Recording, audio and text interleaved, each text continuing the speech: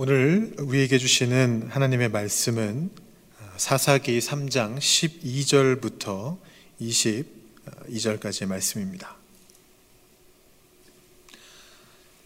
구약성경 364면 어간에 있습니다. 사사기 3장 12절부터 22절까지의 말씀을 보도록 하겠습니다.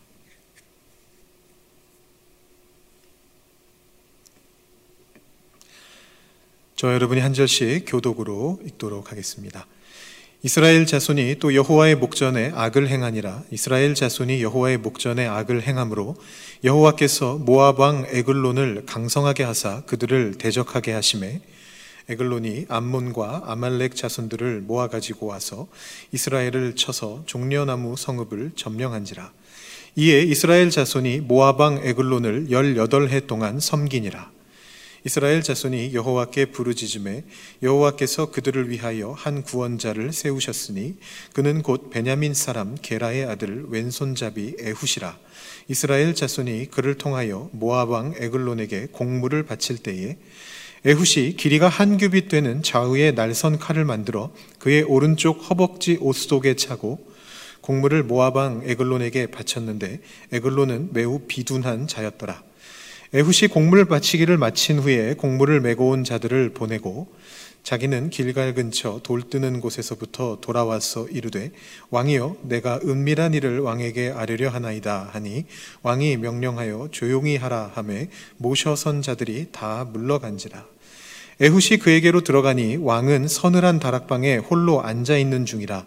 에훗이 이르되 내가 하나님의 명령을 받들어 왕에게 아랠 일이 있나이다 하매 왕이 그의 좌석에서 일어나니 에훗이 왼손을 뻗쳐 그의 오른쪽 허벅지 위에서 칼을 빼어 왕의 몸을 찌르매 함께 읽겠습니다. 칼자루도 나를 따라 들어가서 그 끝이 등 뒤까지 나갔고 그가 칼을 그의 몸에서 빼내지 아니하였으므로 기름이 칼날에 엉겼더라. 아멘.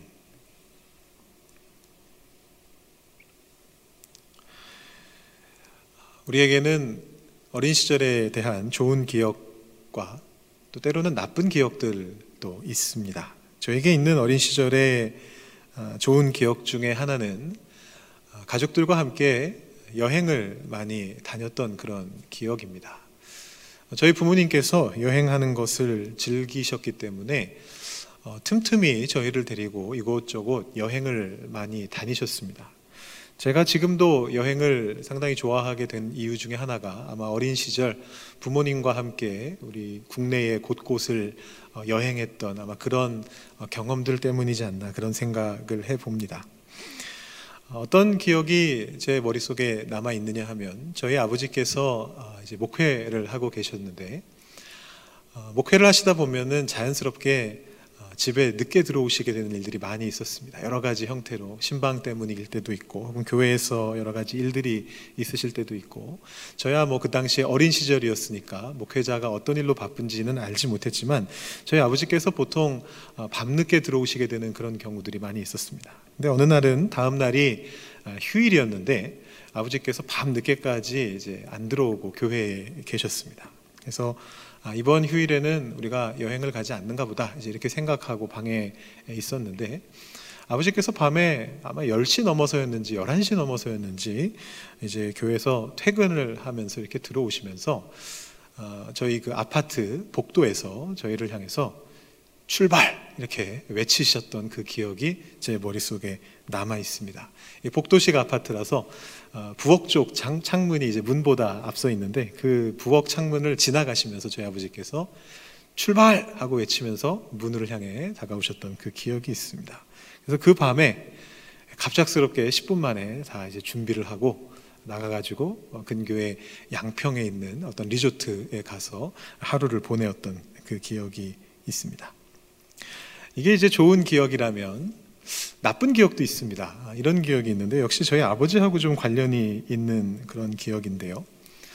제가 대학생 때 저희 아버지께서 그 지방에 있는 한 중형 교회로 담임 목회를 나가시게 되었습니다. 그런데 이제 뭐 어떤 일이 있었는지 저는 잘 모르지만 약 2, 3년 정도 담임을 하시다가 그 교회를 사임하기로 이제 결정을 하시고 이제 중국으로 선교사로 나가시기로 그렇게 결정을 하셨습니다.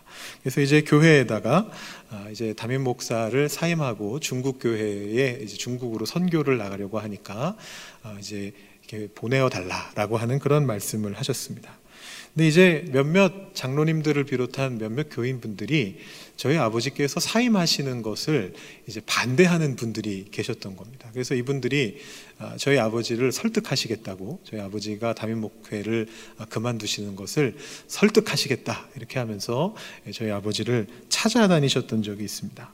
저희 아버지께서는 이제 연락을 좀 안 하시려고 일부러 전화를 꺼두셨는데, 이분들이 어디까지 오셨느냐 하면 제가 대학부 수련회를 하고 있는 곳으로 찾아오셨습니다.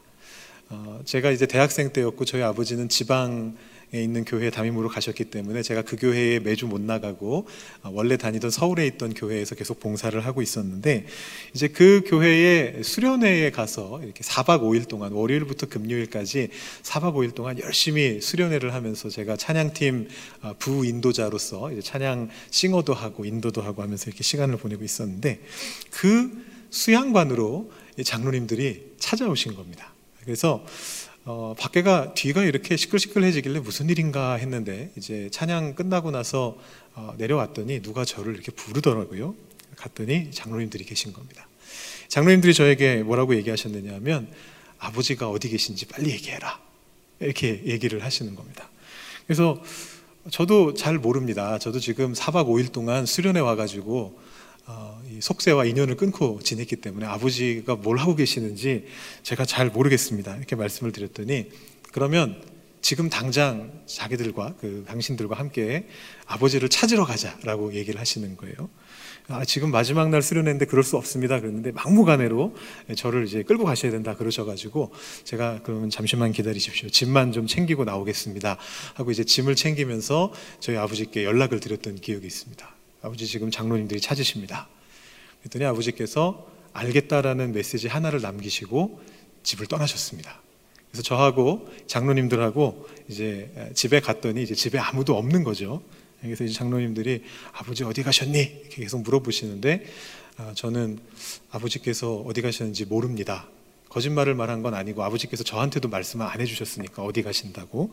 그래서 잘 모르겠습니다, 이렇게 말씀을 드렸더니, 그러면 아버지께서 돌아오실 때까지 이 집에서 숙식을 하겠다, 이렇게 얘기를 하시면서 제 기억으로 뭐 하루 이틀은 아니었고 한 3, 4일 정도를 저희 집에서 이렇게 숙식을 하셨던 그런 기억이 있습니다. 저는 제 방에 들어가 있고 이제 마루에서 주무시면서 이렇게 짜장면도 시켜 드시고 저한테도 하나 시켜 주시고 이랬던 기억이 있습니다.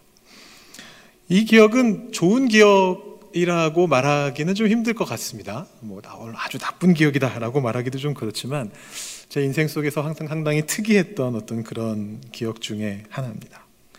이렇게 그냥 추억으로만 남고 끝나는, 뭐 좋은 추억이든 나쁜 추억이든 추억으로만 남고 끝나는 그런 기억들이 있는 반면에, 상처로서 남는 어떤 그런 경험들도 있습니다. 이것은 제가 직접 겪었던 것은 아니고 제가 들었던 이야기인데요. 홍민기 목사님이라고 하는 유명한 목사님이 계십니다. 탱크 목사라는 별명으로 유명하신 분이신데, 이분이 집회에 오셔서 하셨던 말씀입니다. 이 목사님도 아버지께서 목사님이셨고, 그래서 어린 시절에 아버지 교회에서 이렇게 자라나셨다고 합니다. 그런데 이 아버지께서 목회하시던 교회는, 홍 목사님 아버지께서 목회하시던 교회는 이제 작은 개척교회였고, 이제 그러다 보니까 좀 재정적으로 좀 열악했었던 것 같습니다. 그래서 어린 나이에 이제 본인의 부서에 이제 간식이 나오는데, 매주 야쿠르트가 하나씩, 한국 야쿠르트 조그만한 거 아시죠? 그게 간식으로 나왔었다고 합니다. 그게 너무 먹고 싶어서 이 간식이 나올 때면 항상 맨 앞에 달려가가지고 거기에 이제 줄을 섰다고 합니다. 근데 이제 그 부서를 맡고 계셨던 분이 담임 목사님의 사모님이셨는데, 이제 작은 교회라 전도사님이 못하시고 담임 목사님 사모님, 그러니까 홍 목사님의 어머니께서 이 부서를 맡고 계셨는데, 맨 앞에 가서 줄을 서면 항상 뒤로 가라라고 손짓을 하셨다는 겁니다. 맨 뒤로 가라. 그럴 수밖에 없죠. 이 교회가 재정이 넉넉하지 않으니까 야쿠르트를 아이들 인원수에 맞춰서 준비를 했을 텐데 넉넉하게 준비 못하고, 근데 혹시라도 무슨 일이 생겨서 그게 모자라게 되면 그것을 못 먹어야 될 사람은 누구냐 하면 다른 성도님들의 자녀가 못 먹는 것보다는 담임 목사님 자녀가 못 먹는 게 나으니까 이제 이 어머니께서, 사모님께서 맨 뒤로 가라 라고 이제 그렇게 매번 말씀하셨던 거죠. 그때마다 상처를 받으셨다는 겁니다. 항상 맨 뒤로 보내는 그 모습 때문에 상처를 받았다라는 겁니다. 그래서 나중에 유학을 가셨는지 외국에 잠시 나가셨다가 한국으로 다시 들어오시는 일이 있었는데, 그때에 공항에서 이렇게 나오자마자 그 앞에 야쿠르트 아주머니가 지나가는 것을 보셨답니다. 그리고 자신의 속에 있었던 트라우마가 확 올라오는 걸 이제 느끼시게 된 거죠. 그래서 아주머니, 여기 들어있는 거 다 파세요 라고 말씀을 하신 다음에 그 리어카에 끌고 다니는 그거를 전부 다 이렇게 양손으로 이렇게 쥐고 숙소인 호텔로 들어가서 그날 밤에 그걸 다 드시고 배탈이 나셨다라는 그런 이야기를 이야기하시는 걸 들은 적이 있습니다. 이 홍 목사님의 예화는 그저 이제 웃고 넘어갈 만한 에피소드에 불과합니다만, 어떤 경우에는 이런 상처가 계속해서 남아가지고 사람들의 마음속에 콤플렉스나 어떤 트라우마 같은 것들을 만드는 그런 경우들이 있습니다. 그런 콤플렉스들이 있을 때, 그런 어떤 트라우마들이 있을 때 그것은 성인이 된 이후에도 그것의 지배를 받게 되는 경우들이 많이 있습니다. 어린 시절 자기가 가지고 있었던 어떤 약점, 혹은 남들이 자신에게 행했던 어떤 일들에 대한 그런 어떤 환경에 의해서 생겨나게 되는 이런 콤플렉스나 트라우마가 성인이 된 이후에도 그 사람을 좌지우지하게 되는 경우들이 생겨나게 된다는 것입니다. 이 컴플렉스라는 것은 오늘날 현대에서만 강조하는 그런 내용이 아닙니다. 이렇게 생각하실 수가 있습니다. 콤플렉스 뭐 그런 거 다 뭐 요즘에나 말하는 얘기들이지 옛날에는 그런 것도 없었어 라고 그렇게 말씀하시는 분들이 계실 수가 있습니다. 근데 제가 찾아봤더니 1933년도 4월 19일자 동아일보에 이 컴플렉스라는 단어가 그대로 쓰이고 있습니다. 계모의 학대를 받고 자란 아이가 17살 나이에 그 컴플렉스로 인해서 계모를 죽인 어떤 사건에 대해서, 안타까운 사건에 대해서, 그래서 그 결과 무기징역을 받은 사건을 보도하는 이제 그런 내용인데요. 거기에서 기자가 이 컴플렉스라는 단어를 아무런 부연 설명 없이 자유롭게 그렇게 사용하고 있는 것을 보게 됩니다. 그 당시에도 벌써 1933년에 우리나라의 일제강점기를 살아가고 있었던 사람들도 신문을 쓰고 읽던 사람들에게는 이 콤플렉스라는 단어가 아주 익숙했다라는 것을 알려주죠. 기독교인이었던 정신분석학자 칼 융이라고 하는 사람은 이 콤플렉스를 가지고 있는 사람들이 자신이 그 사회의 어떤 공통적인 어떤 가치관에 미치지 못한다라는 생각을 하면서 상황을 왜곡해서 바라보게 된다라고 그렇게 말을 합니다. 그러니까 이런 콤플렉스를 잘 해결하지 못하게 되면 이 다른 사람들이 볼 때는, 혹은 객관적으로 볼 때에는 굳이 저럴 필요가 없는데 싶은 그런 행동들을 하게 되는 것입니다. 콤플렉스의 노예가 되는 것입니다. 우리는 어떻게 해야 이런 콤플렉스로부터 자유로울 수가 있을까요?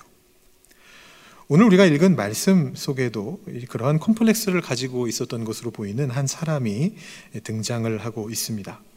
오늘 우리가 읽은 말씀은 사사기 3장의 말씀입니다. 우리가 쭉 사사기 말씀을 읽어왔습니다만 오늘 제가 읽은 말씀은 주일 묵상 본문이었기 때문에 우리 새벽 예배 때 다루지 못했던 말씀입니다.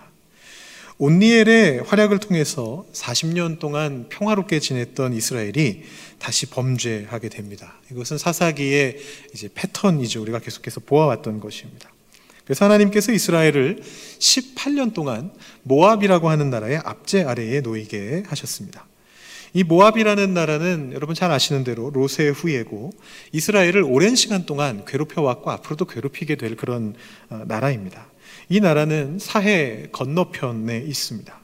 근데 이 모압이 아주 강력한 국가는 아니기 때문에 이 시기에 이스라엘 땅 전체를 다 모압이 다스리고 있었는지는 확실하지가 않습니다.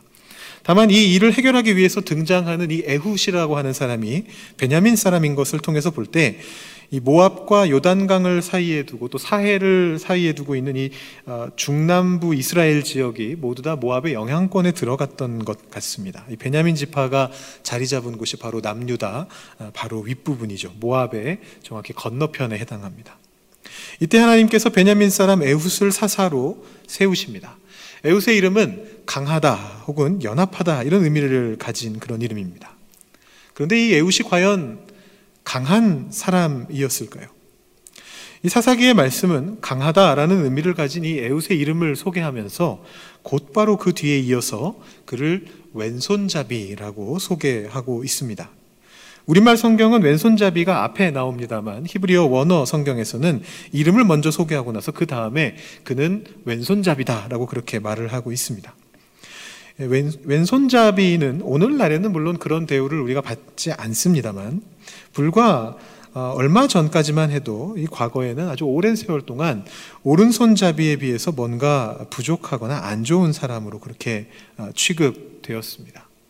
몇십 년 전만 해도 우리나라에서도 있었던 그런 사고입니다. 그래서 어릴 때 왼손잡이인 것이 드러나게 되면 집안의 어르신들이 억지로 오른손잡이로 교정시키려고 했던 그런 적도 많이 있었습니다. 사회적으로 이 사람이 나중에 부당한 대우를 받게 될까봐 일부러 그렇게 걱정이 되셔서 그렇게 하시는 것이죠. 근데 그것이 고대 이스라엘에서도 마찬가지였던 것 같습니다. 이 왼손잡이라고 번역된 히브리어 단어를 글자 그대로 직역하면 오른손에 장애가 있는 사람으로 그렇게 번역이 됩니다. 더 완벽하게 직역하면 오른손이 묶여져 있는 사람, 오른손이 방해받고 있는 사람, 이제 그런 뜻입니다. 에훗이 실제로 오른손에 장애가 있었던 사람인 것이 아니고 이 당시 히브리 사람들이 왼손잡이를 어떻게 생각하고 있었는가가 여실히 드러나는 그런 이제 표현인 것입니다.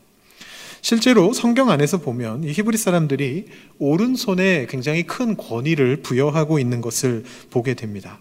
여러분 창세기 48장에 야곱이 요셉의 아들들에게 축복하는 장면을 한번 생각해 보시면 이 오른손에 대한 또 왼손에 대한 이스라엘 사람들의 인식이 어떠했는지를 금방 확인할 수가 있습니다. 요셉은 장남인 므낫세가 더 나은 축복을 받기를 원했기 때문에 장남인 므낫세를 야곱의 오른손 아래로 보내고 차남인 에브라임을 야곱의 왼손 아래로 보내었습니다. 그런데 야곱은 하나님의 영에 감동하심을 받아서 일부러 그 팔을 바꿔서 얹었습니다. 그래서 오른손을 에브라임에게 얻고 왼손을 므낫세에게 얻는 그런 장면이 나오게 됩니다. 요셉이 그것에 대해서 불평하자 야곱이 이것이 하나님의 뜻이다라고 말했던 이제 그런 모습들입니다. 이런 모습들을 보면 이 히브리 사람들이 오른손을 상대적으로 잘 쓰지 못하는 왼손잡이를 어떻게 대했는가를 알 수가 있습니다. 그러니까 강한 사람이다라는 뜻의 이 에훗이라는 이름과 그 사람에 대한 소개인 왼손잡이, 오른손이 묶인 사람이라는 이 소개 사이에는 엄청난 거리가 있는 것입니다.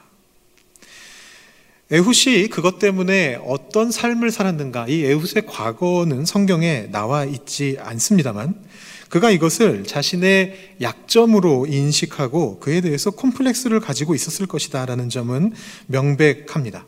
왜냐하면 에훗이 이후에 이스라엘을 대표해서 이 모압 왕에게 공물을 바치는 그 역할을 수행하게 되는데 이때 그가 오른손도 능숙하게 사용했던 것으로 보이기 때문입니다.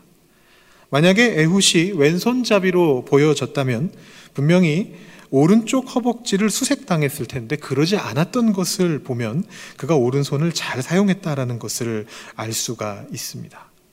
즉 에훗은 왼손잡이라는 그 당시의 컴플렉스를 갖고 있었던 사람이고 그것을 극복하기 위해서 부단히 노력했던 사람이다라는 것이죠. 그래서인지 이 히브리어 성경을 처음 번역했던 그 헬라어로 번역했던 70인역은 이 왼손잡이라는 단어를 오른손이 묶인 사람이라는 이 단어를 정반대로 번역을 해서 양손을 다 잘 쓰는 사람이라고 그렇게 번역하기도 했습니다. 그러니까 에훗은 결국은 나중에는 양손을 다 잘 쓰게 됐지만 컴플렉스로 인해서 자신의 왼손, 오른손을 잘 쓰기 위해 노력함으로써 나중에는 양손을 다 잘 쓰는 사람이 되었지만 원래는 약점이 있었던 사람, 컴플렉스를 가진 사람이었다라는 것입니다. 그런데 그런 그를 하나님께서 부르시는 것이죠. 그리고 그를 통해서 이스라엘을 회복시키는 역사를 일으키시는 것입니다. 바로 그 약점을 사용하셔서 말씀입니다. 에훗은 자신이 왼손을 잘 쓴다라는 이 점을 아주 10분 활용을 합니다. 그래서 검을 오른쪽 허벅지에 숨겼죠. 이 검을 뽑는 장면을 따라해 보시면 금방 아실 수가 있습니다만 주로 자기가 사용하는 손의 반대편에 검을 달게 되어 있습니다. 그러니 공문을 바치러 모압 왕 에글론 앞에 나갔을 때 에훗은 분명히 왼쪽 허리를 검사받았을 것입니다. 오른손 자비로 보여졌을 테니까요.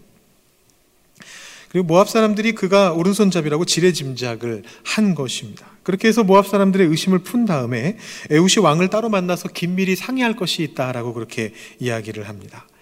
20절에 보시면 왕이 서늘한 다락방에 홀로 앉아 있었다라고 되어 있는데 이 서늘한 다락방은 변소를 말합니다. 나중에 보면 오늘 저희가 읽지는 않았습니다만 발을 가리우신다라는 그런 표현이 나오는데 이게 바로 용변을 보고 있다라는 말을 완곡하게 돌려서 표현하는 방식입니다.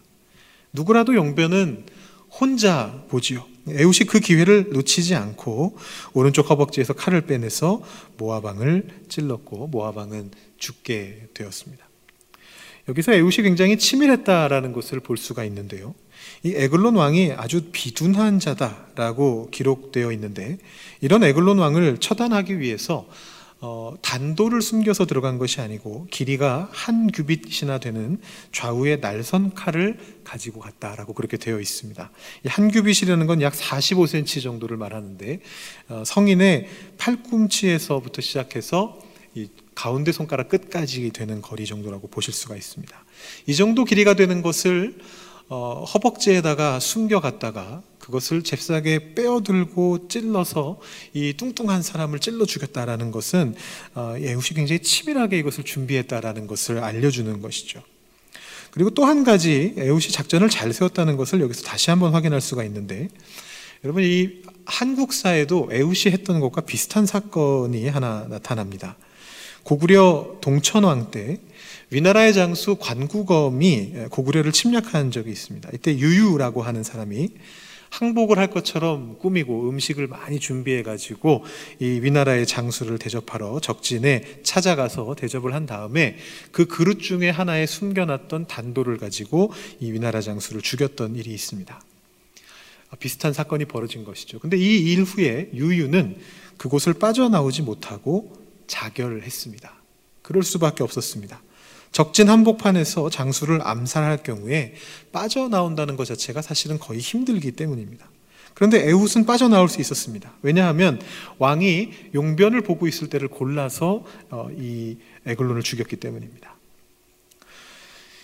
왕이 좀 용변을 오래 보고 있다라고 생각한 신하들이 이 왕의 동태를 제대로 확인하지 못하고 있는 사이에 에훗이 적진을 빠져나올 수 있었던 것입니다. 이렇게 해서 모압 왕 에글론을 처단하게 되고 이스라엘은 80년 동안 태평한 시대를 보내게 됩니다. 사사시대에 나오는 시기 중에서 가장 긴 평화로운 시대였습니다. 에훗은 왼손잡이라고 하는 그 당시에 콤플렉스에 해당하는 것을 갖고 있었음에도 불구하고 약점을 가지고 있었음에도 불구하고 하나님께서 꼭 필요한 때에 그를 사사로 부르시고 그래서 이 하나님을 통해 에훗은 그 약점을 극복하고 하나님 앞에 자신의 삶을 성실히 하는 것을 통해 하나님께서 이스라엘을 회복시키시는 그 사역에 귀하게 쓰임받을 수 있었던 것입니다. 이 에훗의 이야기가 연상시키는 신약의 말씀이 있습니다. 바울도 이와 비슷한 고백을 했었습니다. 내가 약한 그때에 강함이다. 고린도후서 12장의 말씀입니다. 여러분 너무 잘 아시는 말씀인데요. 제가 7절부터 10절까지 한번 잠깐 읽어보겠습니다. 여러 계시를 받은 것이 지극히 크므로 너무 자만하지 않게 하시려고 내 육체의 가시 곧 사탄의 사자를 주셨으니 이는 나를 쳐서 너무 자만하지 않게 하려 하심이라.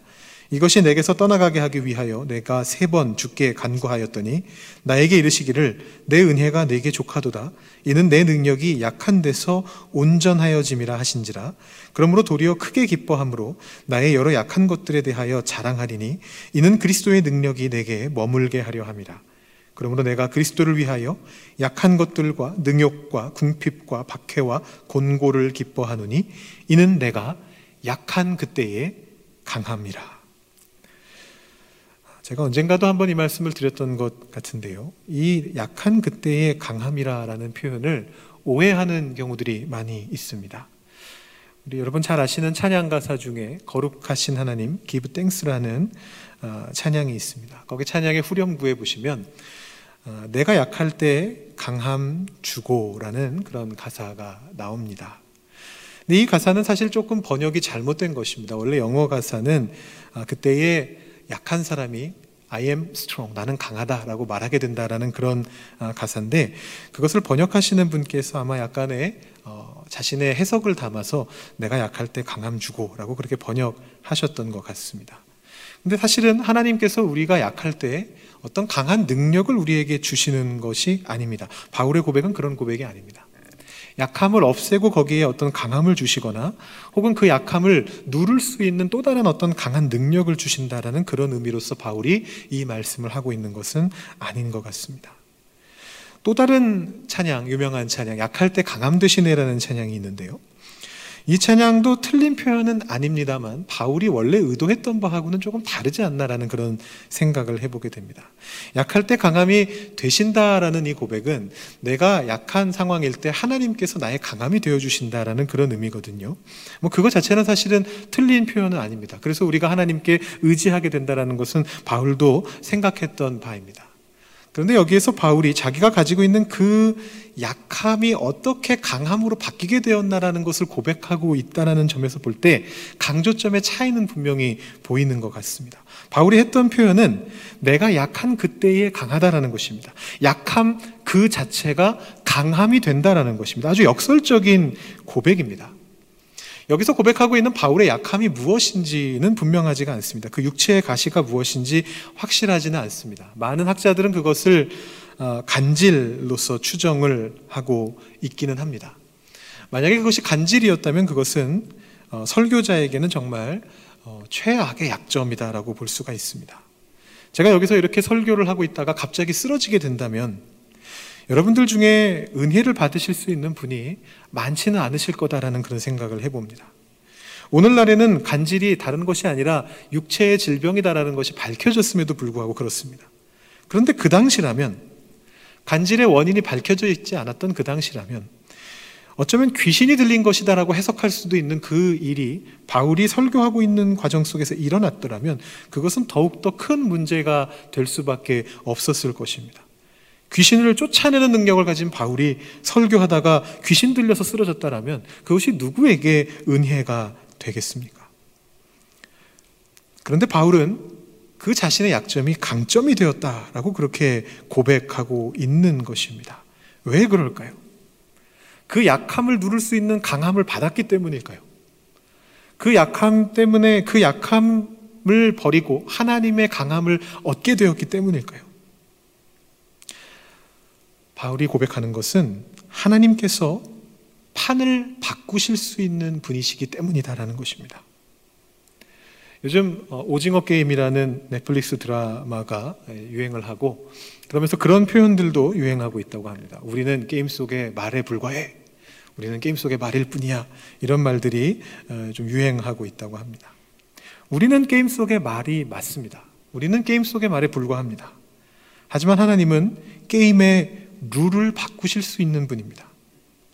세상의 가치관 속에서, 사회의 압박 속에서, 자연의 법칙 속에서 우리가 가지고 있는 약점들은, 우리가 가지고 있는 컴플렉스들은 그대로 약점일 수밖에 없습니다. 그 약점을 바꿔보려고 발버둥 친다 할지라도 어차피 그 세상의 원리 안에서 발버둥 쳐야 되기 때문에 이렇다 할 결과를 얻어내지 못하는 경우가 많이 있습니다.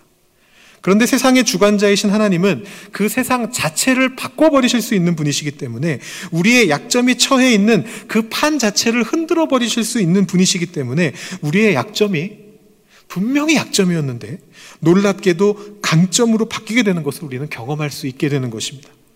바울이 경험한 것이 무엇이었는지는 모르겠습니다. 바울의 약함도 사실은 추측일 뿐이니까 바울이 경험한 그 약점이 강점으로 바뀌는 경험이 무엇이었는지는 정확하게 알 길이 없습니다. 어쩌면 간질로 쓰러졌다가 다시 일어난 바울이 더욱 힘있게 하나님 말씀을 전하는 것을 보면서 사람들이 은혜를 받았을 수도 있겠죠. 확실한 건 모릅니다. 근데 분명한 것은 그 당시 문화와 사회 안에서 명백하게 약점이었던 이 에훗의 왼손이 이스라엘을 구원하는 일에 쓰임받았던 것처럼 바울의 약점도 강점으로 하나님께 쓰임받았을 것이라는 사실입니다. 이것을 경험한 바울이 이렇게 고백하는 것입니다. 내가 약한 그때의 강함이라. 하나님의 능력은 내가 약한 데서 온전해진다. 라고 그렇게 고백하고 있는 것이죠. 우리에게도 많은 약점이 있습니다. 많은 컴플렉스가 있습니다. 제가 많이 보았던 컴플렉스 중에서 키에 대한 컴플렉스를 가지신 분들이 그렇게 많더라고요. 한 목사님께서 그렇게 설교하시는 것을 들은 적이 있습니다. 키가 작은 목사님이셨습니다. 이 목사님이 자신의 키가 작은 것 때문에 항상 그렇게 컴플렉스로 사람들한테 놀림을 받고 좀 고통을 받으셨는데, 어느 날인가 이런 생각을 하셨다는 것입니다. 하나님이 계신 하늘에서부터 키를 재면 내가 제일 크다 라는 생각을 하면서 그 컴플렉스로부터 벗어나셨다라는 그런 얘기를 하시는 것을 들은 적이 있습니다. 그런데 비슷하게 키가 작은 개그맨인 허경환이라는 개그맨이 있습니다. 이 개그맨이 자신이 키가 작은 걸 가지고 이렇게 개그를 했던 적이 있는데, 그 개그를 하면서 이 얘기를 인용한 다음에 하늘로부터 키를 재면 네가 제일 크단다라고 집안 어르신들이 얘기해 주셨다, 이런 얘기를 한 다음에 갑자기 분노하면서 뭐라고 얘기했느냐 하면, 누가 그렇게 재요? 세상에 누가 하늘로부터 키를 잽니까? 라고 말했던 그런 장면이 본 기억이 있습니다. 이게 계속해서 우리에게 콤플렉스로서 남게 됩니다. 계속 해결이 됐다라고 생각하면서도 그 해결된 것 같은 그 약점이 우리를 계속 짓누르게 될 때가 있습니다. 학력 컴플렉스를 가지고 계신 분들도 많이 계십니다. 아주 큰 성과를 이루신 분인데 그분이 학력이 부족하다는 이유 때문에 자신이 계속해서 컴플렉스를 갖고 계신 것을 보면서 좀 불편하게 느껴졌던 경우들도 많이 있었습니다. 사실 그건 바울도 가지고 있었습니다. 바울은 학력 컴플렉스라고 말하면 좀 우습긴 합니다만, 본인이 예수님의 직접 제자가 아니라는 부분에 대해서 계속해서 나는 사도다라는 것을 굉장히 강조하는 모습을 이제 보일 때가 있는데요. 바울도 약점을 갖고 있고 컴플렉스가 있었고, 우리도 그런 약점이 있고 컴플렉스가 있습니다. 때로는 사람을 잘 사귀지 못하는 것들, 사교성에 대한 부분들이 컴플렉스가 될 수도 있습니다. 저도 약간 그런 부분들이 있습니다. 이런 컴플렉스들이 우리들을 누릅니다. 그럴 때 우리의 대응 중에 하나는 뭐냐 하면, 그 컴플렉스를 나쁜 것으로 규정하고 어떻게든 극복하려고 다그치는 겁니다. 스스로를 다그치고, 만약에 다른 사람들이, 만약에 내 자녀가 그런 컴플렉스에 빠져 있으면 그거로부터 빠져나오라고 그 사람들을 막 다그치는 것입니다. 근데 이런 대응이 적절하냐라는 것이죠. 어떤 컴플렉스는 극복이 불가능한 것도 있거든요. 염려함으로 키를 한 자라도 자라게 만들 수 없다라는 것입니다. 아까 말씀드렸던 개그맨 허경환도 자기가 모든 걸 다 해봤다고 얘기합니다. 어릴 때 우유를 매일 마시고, 나중에 커서 담배 안 피우고, 조상님들 차례상 앞에서 키 크게 해달라고 기도 올리고, 무슨 짓을 했어도 안 크는 건 안 컸다라고 그렇게 얘기를 합니다. 그러니까 우리 스스로를 향해서, 또 자녀들을 향해서, 다른 사람들을 향해서 컴플렉스를 극복해라 라고 강요하는 것은 좋은 대응책이 될 수가 없습니다. 컴플렉스를 극복하는 유일한 방법은 하나님이 함께 하실 때 내가 약한 그 모습 그대로 강하다라는 것을 깨닫고 느끼는 것뿐입니다. 하나님이 내 주변의 세상을 바꿔버리시면, 하나님이 판을 바꿔버리시면, 하나님의 섭리 아래로 내가 들어가게 되면 나의 약점이 사실은 강점이다라는 것을 알게 되는 것이 컴플렉스를 극복하는 유일한 방법입니다. 쉽지만은 않습니다. 제가 존경하는 목사님이 있습니다. 한경직 목사님이 계십니다. 많은 분들이 존경하는 목사님이시죠. 여러분들도 다 어떤 분이신지 알 거라는 생각을 합니다. 근데 이제 제가 한국에서 저희 출신 교단인 통합교단에서는 이 한경직 목사님을 크게 존경을 합니다만, 또 다른 교단에서는 목사님을 비판하는 경우들도 있습니다. 저희 교회에 계신 분들은 여러 배경이 있으시기 때문에 한 목사님은 어떻게 생각하시는지 제가 알 수는 없습니다. 제가 지금부터 말씀드리려고 하는 얘기는 어쩌면 한 목사님을 정말 존경하는 분들께도 또 한 목사님을 좀 비판하는 분들께도 양쪽 모두에게 좀 불편할 수도 있는 어떤 그런 이야기입니다. 한 목사님께서 그 종교계의 노벨상이라는 고 불리는 템플턴상을 받으셨던 적이 있습니다. 가난한 이들을 위해서 열심히 노력하신 공로를 인정받아서 상을 받게 되셨습니다. 근데 이제 그 당시에는 특히나 외국의 유명한 가치 있는 상을 받았다라고 하면 전 국민이 기뻐하던 때였거든요. 그래서 한 목사님께서도 상을 받고 귀국하시면서 곧바로 귀국 축하연이 열리게 되었습니다. 그래서 거기에서 이제 온갖 이제 축하의 메시지들이 이렇게 나온 다음에 목사님 한 말씀 하시죠. 목사님의 말씀을 듣고 싶습니다. 라고 했습니다. 목사님께서 나오셔서 첫 마디를 뭐라고 말씀하셨느냐 하면 나는 신사참배한 죄인입니다. 나는 이 큰 상을 받을 자격이 없습니다. 라고 그렇게 고백을 하셨습니다. 우리나라 최초의 어쩌면 세계 최초의 대형교회라고 평가받는 영락교회를 이룩하신 분으로서 한 목사님은 조금 더 당당하실 수 있었습니다. 그런데 한 목사님은 결코 당당할 수가 없었습니다. 왜냐하면 그는 죄인이었기 때문에. 아무리 변명의 여지가 있다 하더라도 한 목사님께서 어떻게 신사참배를 하시게 됐는지 저도 존경하는 분이다 보니까 여러 가지를 이렇게 조사해보고 알아보았는데 변명의 여지가 있습니다. 분명히 변명의 여지가 있는데 아무리 변명의 여지가 있다 하더라도 자신이 죄인이다라는 사실은 변하지 않기 때문에 그분은 당당하게 그 자리에 서 계시지 못했습니다. 저는 한 목사님이 정말 겸손과 청빈의 삶을 사실 수 있었던 그 계기가 어쩌면 평생토록 나는 신사참배한 죄인이다라고 생각하면서 살아오셨기 때문은 아닌가라는 그런 생각을 해보게 됩니다. 겸손 안 할래야 안 할 수가 없는 삶을 사셨던 겁니다. 교만할래야 할 수가 없었던 삶을 사셨던 겁니다. 나는 죄인이기에, 나를 향한 이 비판들은 다 정당한 것이기에, 내가 이룩한 것은 죄인인 나를 하나님이 사용하신 것에 불과하기 때문에 나는 그 어떤 것으로도 자랑할 수 없다라고 생각하셨던 것입니다. 여러분에게는 어떤 약점이 있으십니까? 여러분에게는 어떤 컴플렉스가 있으십니까?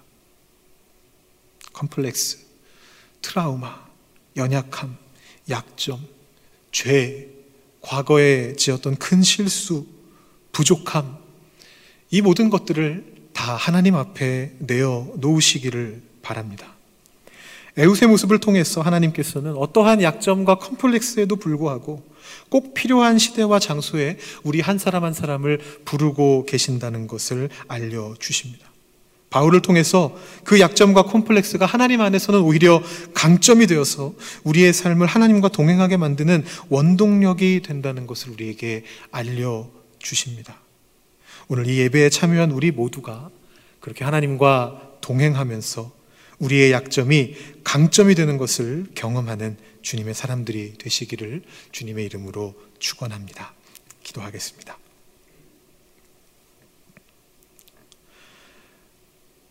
하나님 아버지, 오늘 이 시간 우리의 약점을 다시 한번 돌아봅니다. 우리의 컴플렉스를 다시 한번 돌아봅니다.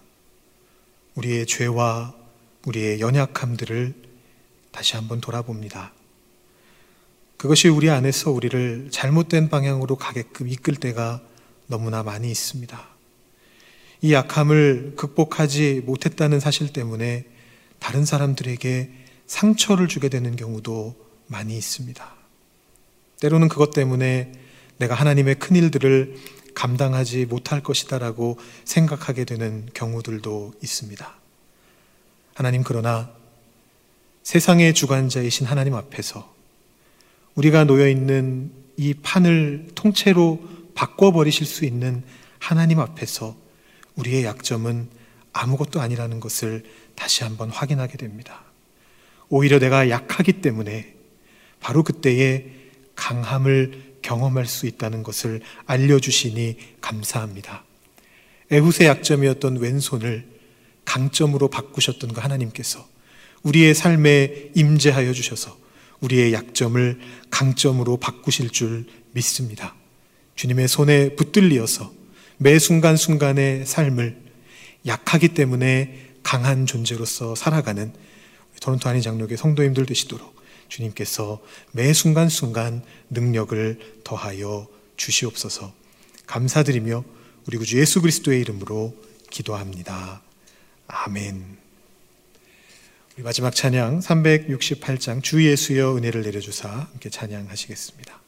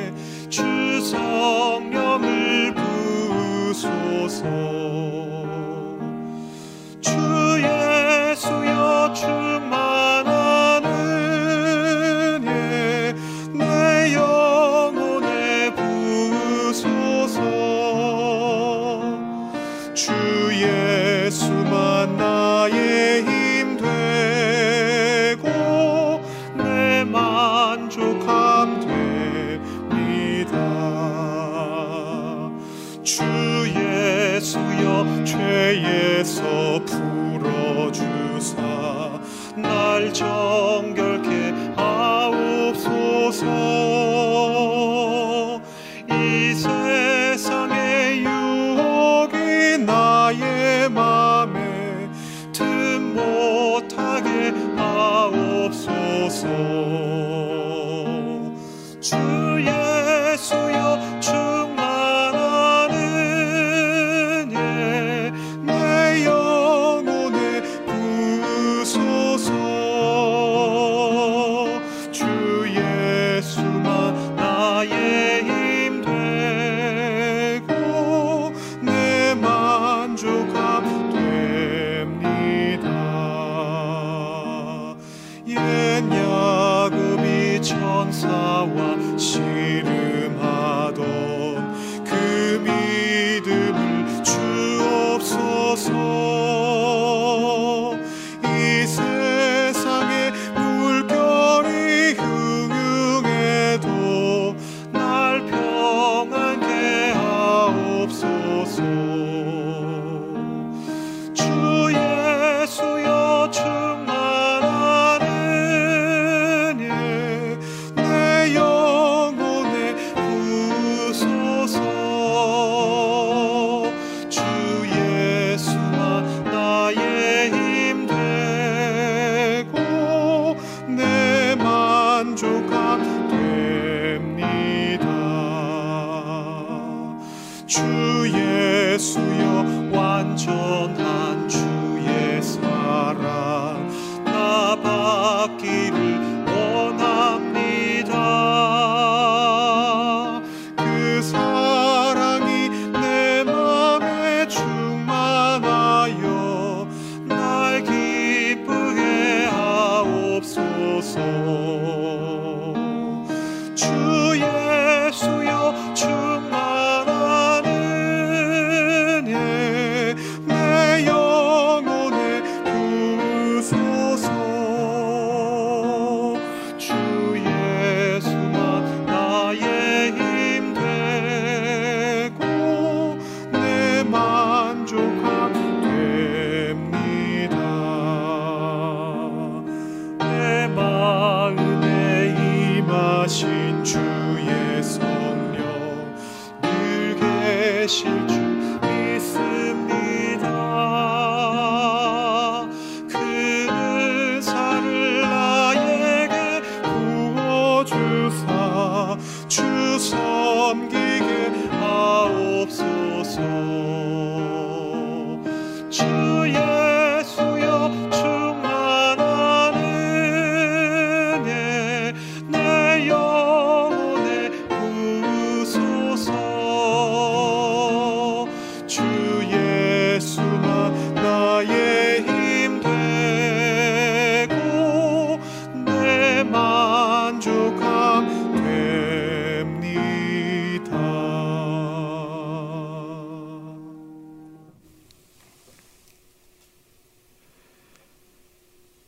지금은 우리 주 예수 그리스도의 은혜와 하나님의 사랑과 성령님의 우리와 늘 함께 하심이 이 시간 우리의 약점을 강점으로 바꾸실 주님을 바라보며 그 주님의 손을 굳게 붙잡고 세상을 향해 나아가기를 소망하는 우리 토론토 한인 장로교회 모든 성도님들 머리 위에, 그 삶 위에 지금부터 영원히 함께 있기를 축원하옵나이다. 아멘.